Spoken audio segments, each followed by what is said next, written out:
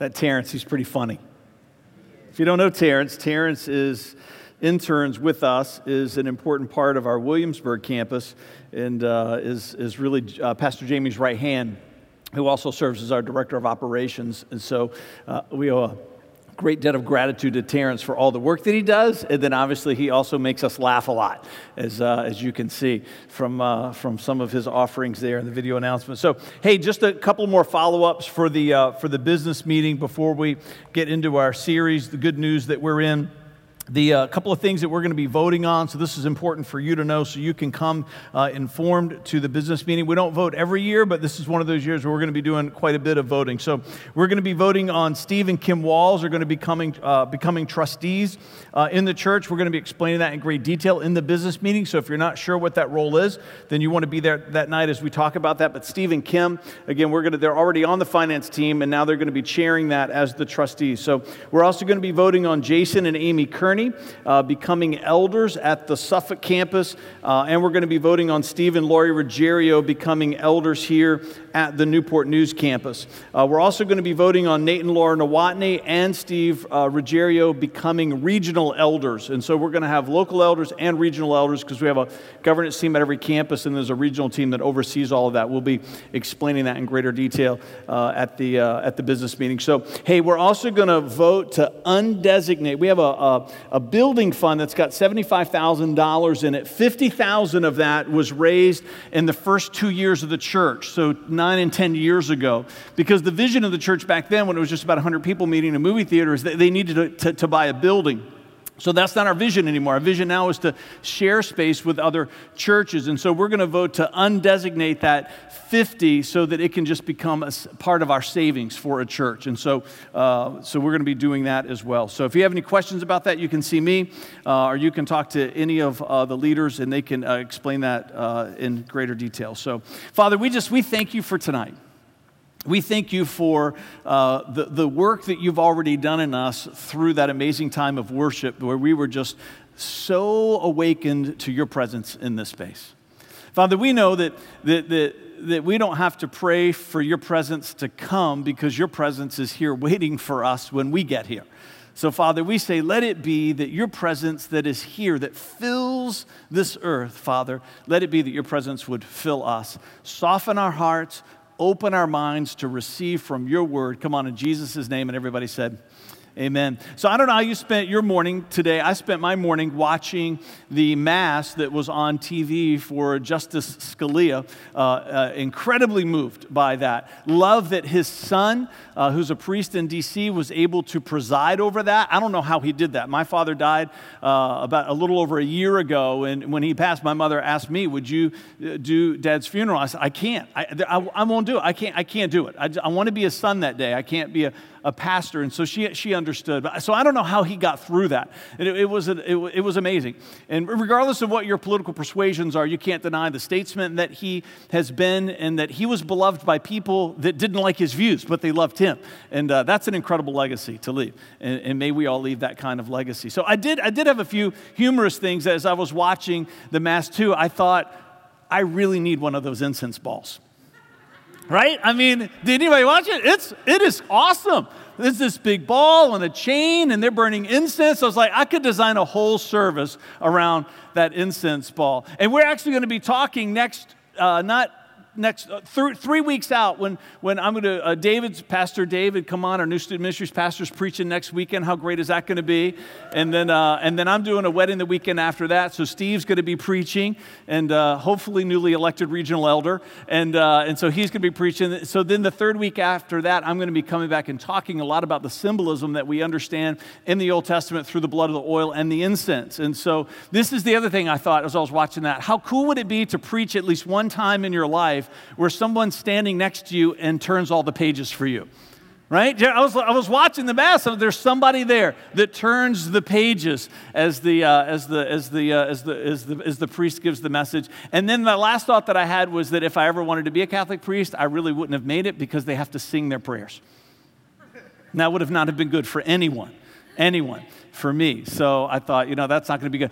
But then I had some funny moments. But then I had another serious moment as I was watching that. I know that part of the Catholic belief is to pray for the deceased. I know that's a part of Catholicism, but I've not really connected why they do that to a theology. And so Justice Scalia's son explained that a little bit in his homily during the Mass, is that when you become a Christian, and we believe this as Protestants, Jesus comes and lives inside of you, and Jesus is perfect.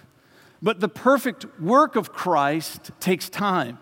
The working out of Jesus' ministry in you to change you to be like him, that's a lifetime of work. And in fact, you're never going to get all the way there. We believe that too.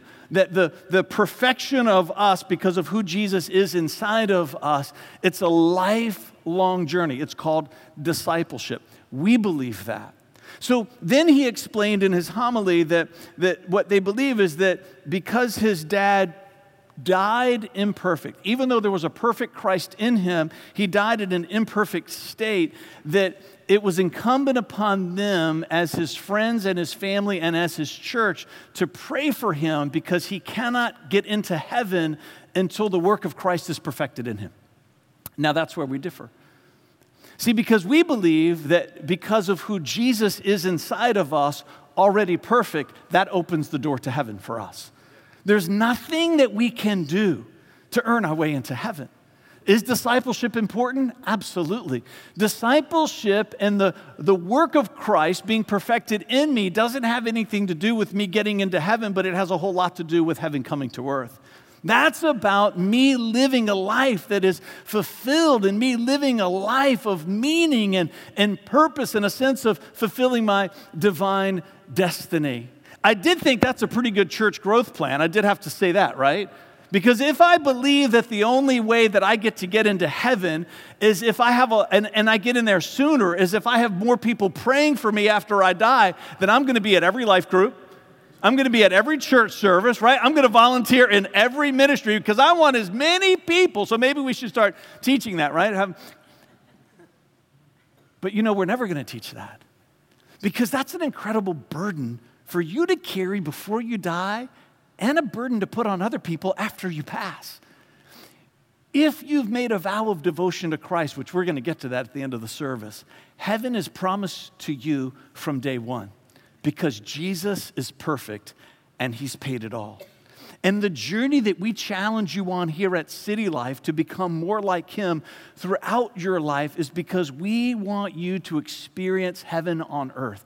And the degree to which you experience heaven on earth is directly related to the change and the transformation that you submit your heart to along the way. It's why in this series we have these typewriters. That's our visual imagery week in and week out, because in Jeremiah 31:33 we read this: "But this is the new covenant I will make with the people of Israel." And that's also a prophetic picture of the Christian church. So these verses are for us as well. It says, "After those days, says the Lord, I will put my instructions deep within them, and I will write them on their hearts, and I will be their God, and they will be my people." We want the good news of the gospel of Jesus Christ to not just be something that you understand here, but that is written on your heart and that it instructs the way that you live.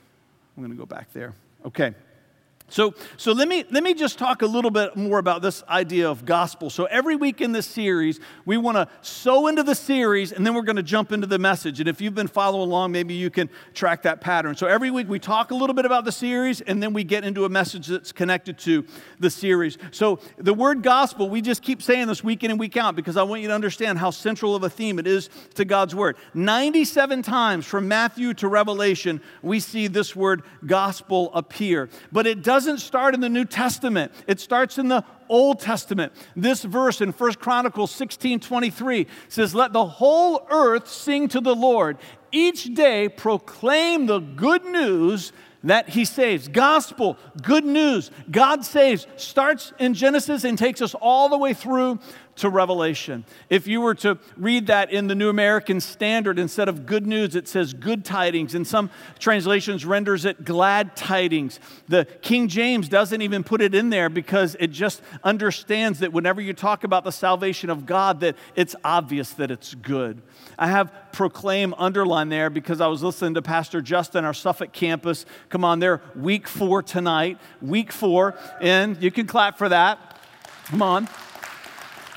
So I hope you're taking advantage, right? Every weekend that you have a chance to be taught here, and then there's 2 podcasts of 2 great sermons out there on our website. And so I've been listening to Pastor Jamie and listening to Pastor Justin every week. And so Pastor Jamie last week did an amazing job of just kind of walking through the Old Testament into the New Testament, how the theme of the gospel tracks. And then Pastor Justin, one of his quotes from last week was that you might not be called to preach the gospel, but if you're a devoted follower of Christ, you're called to proclaim the gospel.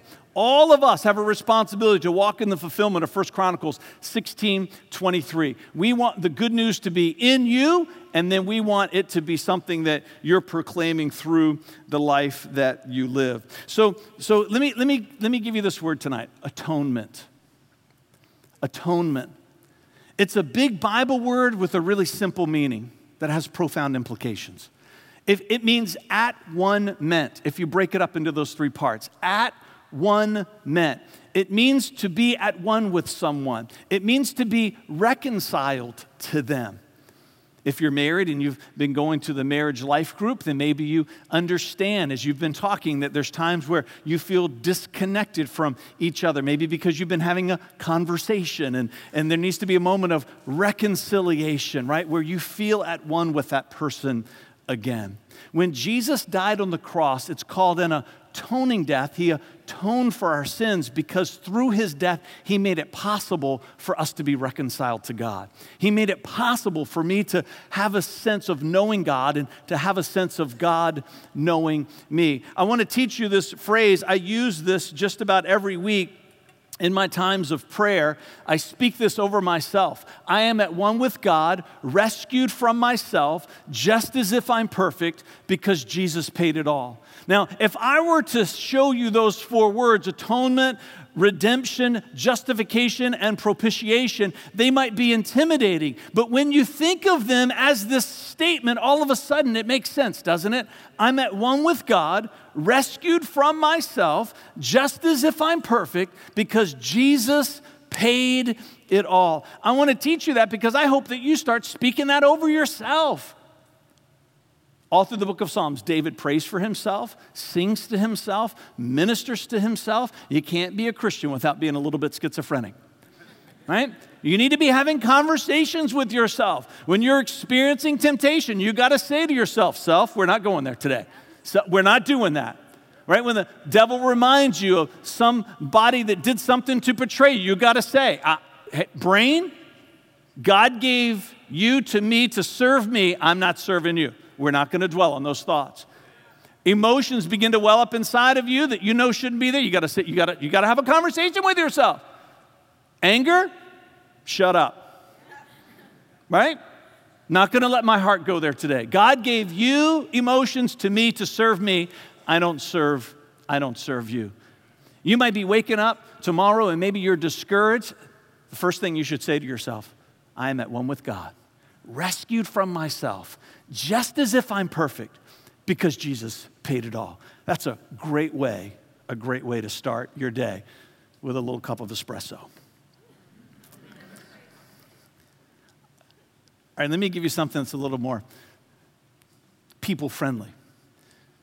Maybe you're trying to invite someone to come and be a part of, to visit here at City Life. Maybe it's a neighbor that doesn't have a church home, and they say, well, what are you guys talking about? And you can say, well, we're in this series called Good News, and they say, well, what's that about, right? You don't have to necessarily throw these words like atonement and propitiation at them because they probably won't come. Right? So, but you could say this, when they say, what's good news? What's the gospel? You can say, well, for me, it means that I know I'm going to heaven when I die, and then I can experience heaven on earth while I'm here.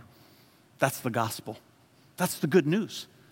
is that you can live your life with a sense of confidence that when you breathe your last breath, you don't have to be dependent upon whether or not people pray for you to help you get there. You can know that you're going there because you've made a vow of devotion to Christ, and what Jesus did for you on the cross is enough. It's perfect. To live every day of your life with the hope that heaven is waiting for you when you die, I'm telling you that words cannot express the feeling of peace that floods your heart when you live your life that way. Even when you make mistakes, even when you fall short, Jesus' love for you is big enough to rescue you. His grace is big enough to cover you, and heaven is waiting for you.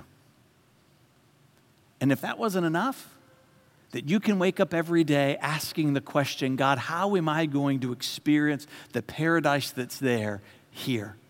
Because God does not want you to just put in your time here like it's some type of prison so you can get there. He starts us here to awaken our appetite for the paradise that's waiting for us there. And the way that he does that is he lets us have a foretaste, a little bit of an appetizer of that heaven here on this earth. It's why when Jesus was here ministering in John 10:10, he said, I've come that you might have life and have it to the fullest possible measure. It's called abundant life, some translations render it. You know, Psalm 27:13 is a foundational verse for our church. I would have lost heart if I had not believed that I would see the goodness of the Lord in the land of the living.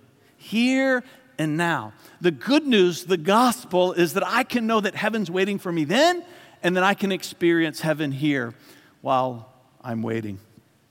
Okay, that's a little bit of digging into the foundation for the series. So I want to shift gears a little bit. And I want to talk about our message tonight. And we're going to be looking at a story in the Old Testament and how we can learn something about this idea of the good news. So we like a little bit of participation here at City Life. So who are some famous brothers in the Bible?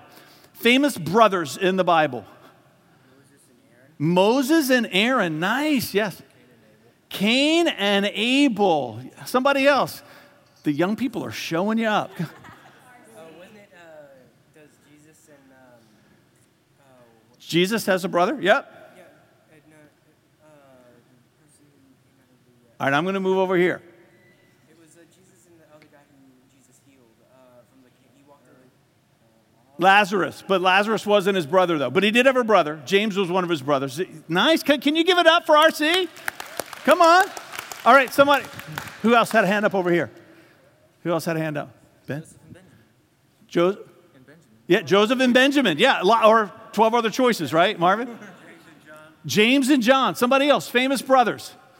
Jonathan? This makes you nervous when I come out here, doesn't it? That's why I like to do it. Jonathan? Jacob and Esau. Over here.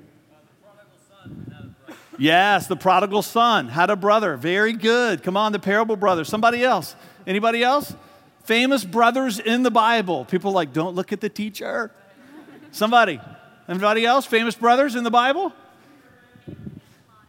Abraham and Lot. Somebody else? Anybody? Stan?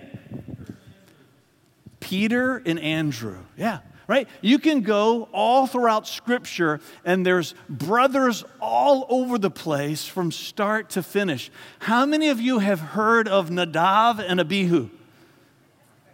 Anybody? I knew Sharon was going to raise her hand, right? Jamal, come on. Nadab, right? All right, okay. You're learning, though, you're learning. Yeah, no. And Siri calls you Jemal, right? I know. I'm not going to tell that story, though. I don't know if people are ready for that story. That's another story for another time. It's another story. All right, I'll start part of it. Part of it. I called Jamal the other day and was using Siri. When he answered the phone, I said, I'm going to get in trouble for this, but all right, I'm going to say it anyways. I said, Jamal, I had a revelation. Siri is white. Because to her, you are Jemal. And she should know how to say your name. Okay, all right, okay. Yeah. So, right, there's brothers all over. Nadav and Abihu, right? Nobody knows who they are. And in fact, these are the stories in the Bible that here at City Life, we camp on these because if God put them in there, there's something that we're supposed to learn. And I'm telling you, this story of these brothers is one of the most profound stories that you're going to find in the entire Old Testament. All right, so let's go there together. You ready? I know I've awakened your appetite for it, right? All right, Exodus 24, 9 through 11. Then Moses, Aaron, Nadav, and Abihu, and 70 of the elders of Israel, they went up. Now, I'm going to talk about these parenthetical clauses and why I'm showing you the Amplified Bible. The mountainside, they saw, and it says here, a manifestation of the God of Israel, and under his feet there appeared to be a pavement of sapphire, and just as clear as the sky itself. Verse 11, yet he did not stretch out his hand against the nobles of the Israelites. And here it is again. They saw the manifestation of the presence of God and ate and they drank together.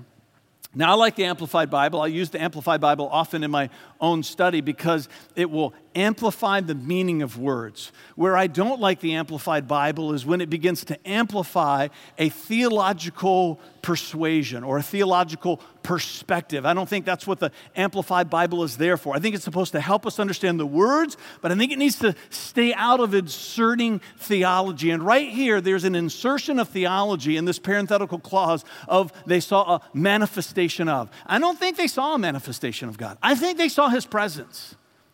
And the reason I think they saw his presence, because if they had not seen his presence, if it was just a manifestation, then I don't think the beginning of verse 11 would be there, right? It's saying, yet he did not stretch out his hand against them, meaning that they were in the presence of a living God, but even though he's perfectly holy and they're completely sinful, even in that moment, God did not stretch out his hand against them. Now we know that God, even in the Old Testament, has the power to allow people to be in his presence. He does it with Moses, and he does it with the high priest once a year. If there's not room in your theology for some mystery, then I would say your theology is broken. If you can get God in your box, then you don't have God in there. I think this is a prophetic foretelling of the marriage feast of the Lamb. I think this is a prophetic foretelling of what one day is going to come for all of us in paradise, in the new heaven and the new earth, when we all gather for Christ and there's this great and grand feast that the Bible speaks of. I think God, right before he's about ready to install the ministry of Levitical priests, where he makes it so that only the high priest can be in his presence and only one time a year on the Day of Atonement, right? That I think right before he puts that limitation in place, he says, I want to give the world a glimpse of what's to come, that there will come a day when people will be able to be in my presence without having to be afraid of my wrath, without having to be afraid of my judgment, that we are going to be able to feast together even though he's perfect and we are not. We're going to be able to share in perfect communion and in perfect fellowship with him, which is why the eating and the drinking was an important part of this picture. If we're not careful, we can push past these stories as if they're just history. They are history. We believe in the historicity of the Bible. We believe that God wants to give us the history, but we also believe he's trying to teach us something about the gospel, about the good news, that there's a story that he's trying to tell, and he tells it through stories just like this. Moses has a couple of sons, Nadav and Abihu. In fact, he has 4 sons. And it's understood that the other 2 aren't mentioned here because they're still a little bit younger. They're not quite ready to step into their priestly ministry. These are his 2 oldest sons, and they're going up into this experience because they're supposed to learn from Aaron. They're supposed to be the next generation that carries the ministry of the Levites forward. Now, I've underlined 2 parts here. They saw and they saw. Now, sometimes as we're reading the Bible in English, it sounds a little bit redundant, right? It seems a little bit repetitive at times. And part of that is because the English language is not as precise as Hebrew, and it's not as precise as the Greek. There's a precision in those language that leads to a depth of understanding that gives us greater insight. And the word here to see in verse 10 is different than the word to see in verse 11. I want you to think about everything that you saw today. Everything. Everything that you looked at was an act of seeing. It's overwhelming, right, to think. If you had to make a list of everything that you've seen today, right, it would almost be impossible because everything that you look at with your eyes open is an act of seeing. This first word in the Hebrew is ra'ah, and it means the simple act of seeing. It just means that you looked at something. It means that you understood what you saw. It means that you recognized what you saw. It means that there was comprehension with what you saw. Now, this next word, it's a little bit different. It's the Hebrew word hazah. And it means that when you saw it, it captured your heart. It means that when you saw it, it stirred your soul. It means that when you saw it, you were enamored. I remember the first day that I saw Vanessa. It was a ra'ah moment that soon became a huzzah moment, right? The first time you hold your child in your hands, it starts as a ra'ah moment. It's just seeing, it's looking, it's comprehending, it's visualization. But that ra'ah becomes huzzah in an instant, where your heart is captured, where it stirs you, it changes you.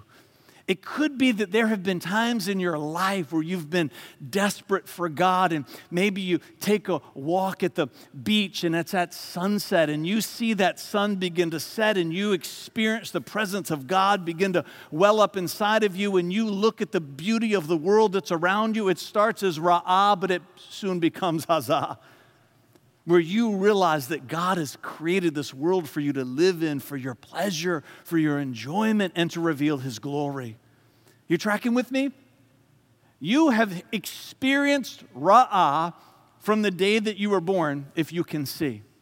And from the day that you were born, because you can see, there have also been hazah moments for you, where it stirs you, where there is an emotional response to what you're looking at.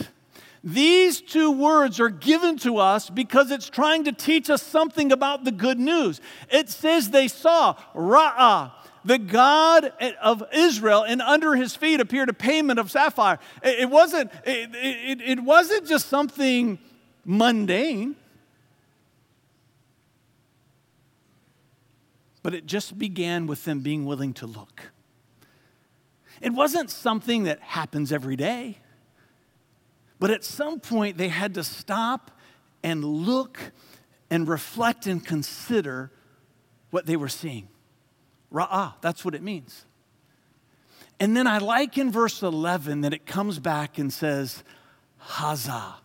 It means that this moment that first began with them looking and seeing, and I think part of it is just them trying to figure out what in the world is going on here. This is the God of the universe. I'm in his presence. Why am I not dead, right? I mean, they're trying to figure all this out, but at some point, something began to happen to them. Maybe you came in here tonight for the worship and you just started out with a little bit of ra'ah, just looking at the words on the screen. But if you're like many of us, that ra'ah soon became hazah because you were overwhelmed by the presence of God. God is trying to help us to understand that every hazah moment begins with a ra'ah moment. You've got to put the time in to look and to see so that you can be enamored. You've got to put the time in to look and to see so that it can capture your heart. You've got to be willing to put a little bit of effort to open your eyes to understand what you're looking at. And if you'll do that, then all of a sudden, this thing called the good news of the gospel of Jesus Christ, it can capture your heart. That's why for us, even in the nursery and in workshop. We work hard. That's not childcare for us. It's the ministry of Ra'ah. It's the ministry of exposing them to the story of the stories of the Bible, the people of the Bible. It's about helping them to see what community looks like and relationship looks like, helping them to see what conflict resolution looks like if you've ever worked in the nursery. You with me? Everything in our life as Christians begins as Ra'ah, but it's supposed to at some point become Hazah. But if you don't put the time in to look and to learn, to see, then you're never going to come to this place of your heart being captured by the gospel and the good news of Jesus Christ. And if you never get to this place where your heart's captured by it, then it's just information when it's supposed to be transformation. That's why we have a teaching pulpit here at City Life. It's why we do life groups here at City Life. It's why serving in ministry is such an important part of life at City Life. It's why we do missions, and that list goes on and on and on and on and on, because we want you to begin to see the truth of the gospel of the good news of Jesus Christ so that you can go from verse 10 seeing to verse 11 seeing, where you can't imagine your life without it. I talk to people sometimes and they say, I can't remember the last time I've been in church. Maybe 10 years or so. It's sad to me because I think I don't want to imagine my life without it, because that's a hazah for me. For them, it's just ra'ah. It's just information. It's something to do. We want to be a church where people have lived a mediocre Christianity because it's only ever been about the ra'ah, and we want them to experience the hazah. We want them to walk out going, I don't know what just happened, but I want some more of that next Saturday, right? We want people to walk out of the worship and say, yeah, it might have been a little bit too loud, and maybe I couldn't see the words because the person in front of me was dancing, and I thought the person next to me was going to hit me in the eye because they kept raising their hand. But I can't wait to come back next Saturday because I couldn't stop crying. We want them to go from ra'ah to hazah. And when you go from seeing to seeing, then we walk in a place of being responsible for the revelation that we've been given. I'm not going to read this tonight for the sake of time, but in Mark 9, 1 through 8 is the story of Jesus' transfiguration, where he sheds his humanity, and Peter, James, and John see him in the fullness of his glory. This is a great example of a moment going from ra'ah to hazah. Just throwing that out. It's in YouVersion if you're following along through that app. Mark 9, 1 through 8. It's a great verse that you can read out of the New Testament. All right, now let's jump to Leviticus, because this story of these two brothers are not over yet. Nadav and Abihu. All right, we're jumping over to Leviticus. Some time has passed. We're moving forward through history. And right here in the beginning of their priestly ministry, it says, Aaron's sons, Nadav and Abihu, put coals of fire in their incense burners and sprinkled incense over them. In this way, they disobeyed the Lord by burning before him the wrong kind of fire. And one translation renders it a strange fire, different than he had commanded. So fire blazed forth from the Lord's presence and burned them up. It's hard work being a pastor. It's risky.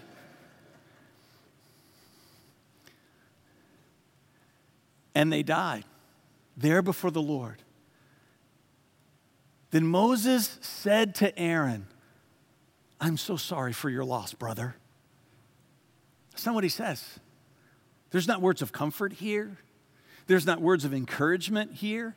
And I'm not saying that we're supposed to follow this model. That's not my point. My point is that they understood, Moses and Aaron understood, that there was a sacred responsibility that they had been given to begin to tell the story of the gospel even in their day. And that when we mess with God's story, as we talked about last week, it's serious business. This is what the Lord meant when he said, this is Moses talking to Aaron, I will display my holiness through those who come near me. Meaning, if you come near me in a way that you're not supposed to. It's Moses saying to Aaron, we cannot forget, Aaron, that this is serious business. We've been chosen as a people that will become a nation that's one day going to reveal to the world how people can be reconciled to him. We cannot move forward in our responsibilities with contempt in our heart. In fact, I think what Moses is saying to Aaron, when you go from I see to so what, look out. When I go from I see to ra'ah to I see hazah to who cares to contempt, look out. Can you imagine these two brothers, what they saw on that day when they saw the literal presence of God on this pavement of sapphire, and they sat and they ate and they drank with the creator of the universe? And yet not too long after, here they are. Who cares? So what? We're going to just do it our way instead of his way. See, because at the end of the day, God doesn't care about which coal comes from which altar that goes in the incense burner that they made a mistake about. It's the attitude of the heart that God says, I will not tolerate that. It's them saying to God, oh, I see you, and I see you, but my way is better. It's them saying, I see you and I see you, but I'm going to do it my way, not yours. And when you have been given the responsibility to lead other people in their seeing and their seeing so that they can be enamored with the good news of the gospel of Jesus Christ, and you begin to display an attitude of indifference that begins to say, maybe I know how to do it just a little bit better than the creator of the universe, I would say, be careful. That's a dangerous attitude to let be in your heart. Does that mean that Nadav and Abihu didn't go to heaven? I don't think so. I can't convince you of that. I think they went to heaven. I do. I think God says, you're just in a permanent timeout. You're done here. You're done. You're coming home. See, if you read the Bible that every time God kills somebody in the Old Testament that he's sending them to hell, you're reading the Bible the wrong way, people. You're reading it the wrong way, right? Now, sometimes it explains that, but I think here, I think he said, you're coming home. You're dangerous. You can't do what you're doing because you saw, and now you have a so what attitude. You can't lead my people that way. I will display my glory before all people. See, he says, I will display my holiness through those who come near me, meaning that God was saying the world needs to understand through this priestly ministry and all the parts of Leviticus that wears us out in our Bible reading plan. It's in there because God is trying to write on our hearts this idea that he is holy and we are not, so we can have a desperation revelation and realize how much we need him to save us. So all of these rules, it's not because God's got an ego problem or because he's OCD and everything's got to be in the right place. He's trying to say, no, this system is set up to teach the world something about his holiness and our sinfulness so that he can reveal his glory. And the way that he reveals his glory is by saving us when we don't deserve it. He reveals his glory by teaching us that he's holy and teaching us that we're sinful, and then saying, in spite of all that, one day I'm going to send my son into the world. He's going to die an atoning death so that you can be at one with me. These stories that we're reading here in Leviticus, it's about the good news and the story of the gospel of Jesus Christ. Now, this is another sermon for another time, but that little sentence there, and it says, and Aaron was silent, is a reminder that Aaron suffered from passivity. Passivity. I'm just telling you right now, fathers and husbands, passivity is one of the greatest sins that we will ever commit in this world. You can think about all the immoral things that we know that we're not supposed to do. But if you keep yourself from all of those things, but are passive as a spiritual leader in your home, with your wife and with your children, then you're an Aaron and not a Moses. We have a responsibility in our home to set the pace for spiritual well-being. We have a responsibility in our homes to help our family go from I see to I can't imagine my life without it. Okay, I keep saying that's another sermon for another time, but then I keep preaching it. All right, what else? What else? I'm going to invite the worship team to come back up. So now, right, the next time you're in a service like this and somebody says, who are famous brothers? You can say Nadav and Abihu, right? And the pastor's going to say, who is that, right? So let me tell you the story of when I was arrested for the first time. Yep, and only time. I let that linger a little bit just to see. Was that you, Rowan? Yeah, first? No. First time and only time. So Vanessa had been married for, I don't know, about a year or so.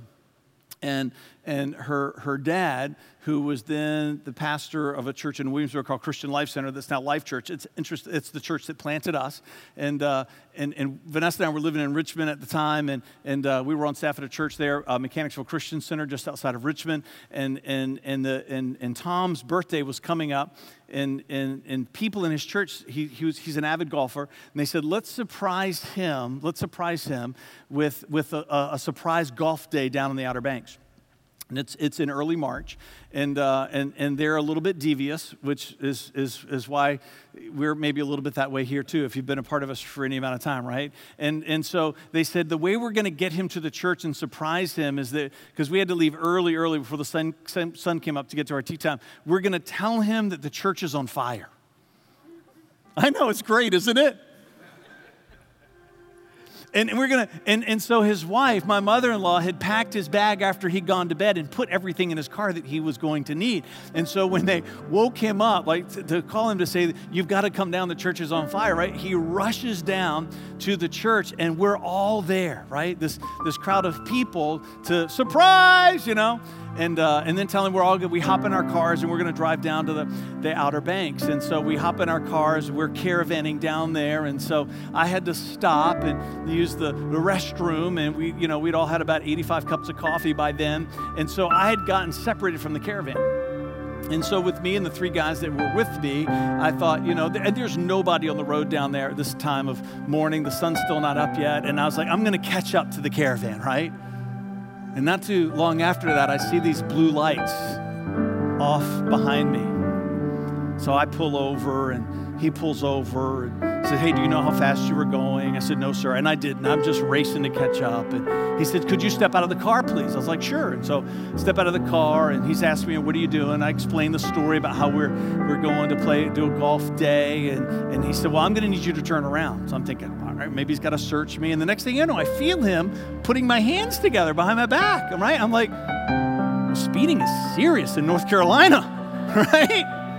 Well, apparently my speed is serious in North Carolina. So if you're more than 20 miles over the speed limit, they arrest you on the spot, book you, process you, so that you can't just be the out-of-town person that says, well, I just don't care, I'm not going to pay that ticket and go, right? When you've been arrested, you've got to show up at court, right? So I kid you not, right? I'm thinking, what is happening? I'm just trying to honor my father-in-law, right? And I'm in jail. So these guys that are with me have to go to an ATM, get enough money to post my bail, waiting for the magistrate. It took a couple of hours. We show up to catch up with the golf game. Some freak snowstorm blows in early March at the beach, and we can't even play. We have to get in our cars and drive home. It's the most expensive game of golf I've ever played in my entire life. So this is my question to you. Why am I telling you that story? A friend of mine was telling me attends Liberty Baptist, great church in the area. They had an evangelist come in, and this is the question that he asks, and I'm going to ask you tonight. See, because I had to show up at court because I knew I was guilty, and there was more than enough evidence to convict me. If you were arrested right now for being a Christian, would there be enough evidence to convict you? If you were arrested right now for being a Christian, would there be enough evidence in a court of law to pass judgment on you? Listen to these verses in 1 John. I call 1st, 2nd, and 3rd John straight talk right out of the Bible, right? He doesn't pull any punches. 1 John 6, listen to this. So we are lying if we say that we have fellowship with God, but go on living in spiritual darkness. We are not practicing the truth. Listen to verse 8. If we claim that we have no sin, we are only fooling ourselves and not living in the truth. chapter 2, verse 4 says this: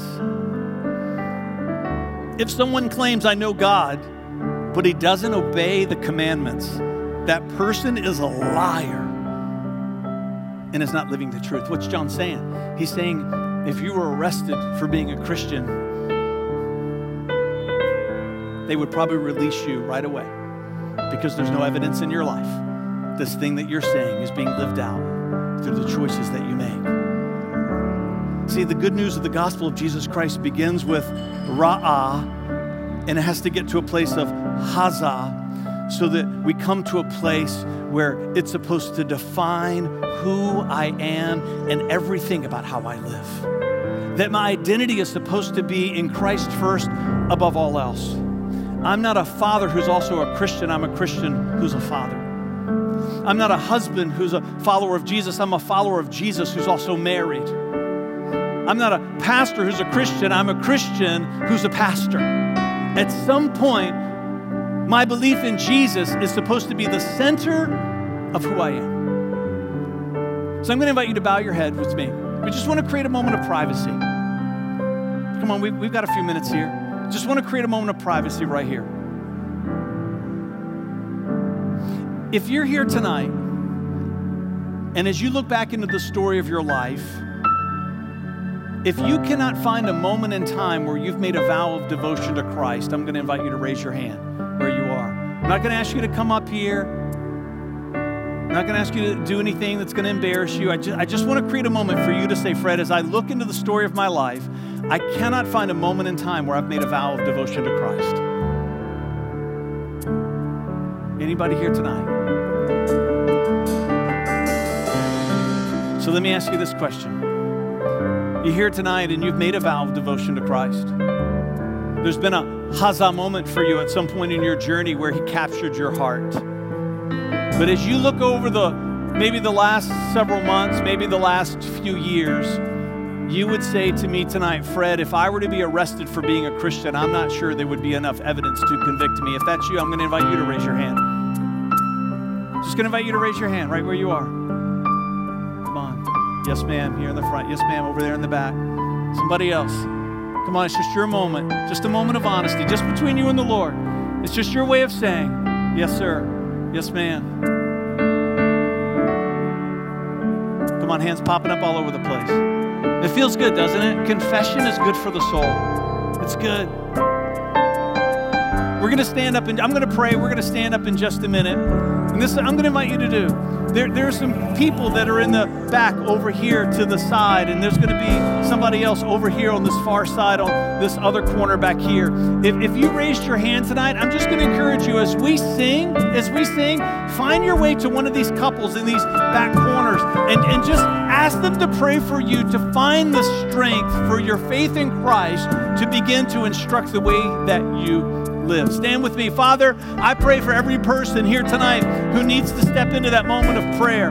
Father, I pray for every person that's here tonight that there was a ra'ah and now there's a hazah and something is stirring in their heart where they see that there needs to be change and there's a desire in their heart for transformation. Father, I pray that they would not let this moment pass them by, that they're going to find the courage to step out of their seat and go back there and say, would you pray for me tonight? And just let there be a ministry of prayer. Father, we know that there is a work that you can do in us that is supernatural, that is otherworldly. And that even if we do the best that we can, we're never going to get far enough without the work of your Holy Spirit in our lives. So let it be that tonight, that people here would leave different than they came. As Vanessa shared in that worship wrap-up, that this might be a moment for someone tonight to say, I know that he loves me, but I want to feel that he loves me. That this would be their moment. In Jesus' name, come on, let's worship together.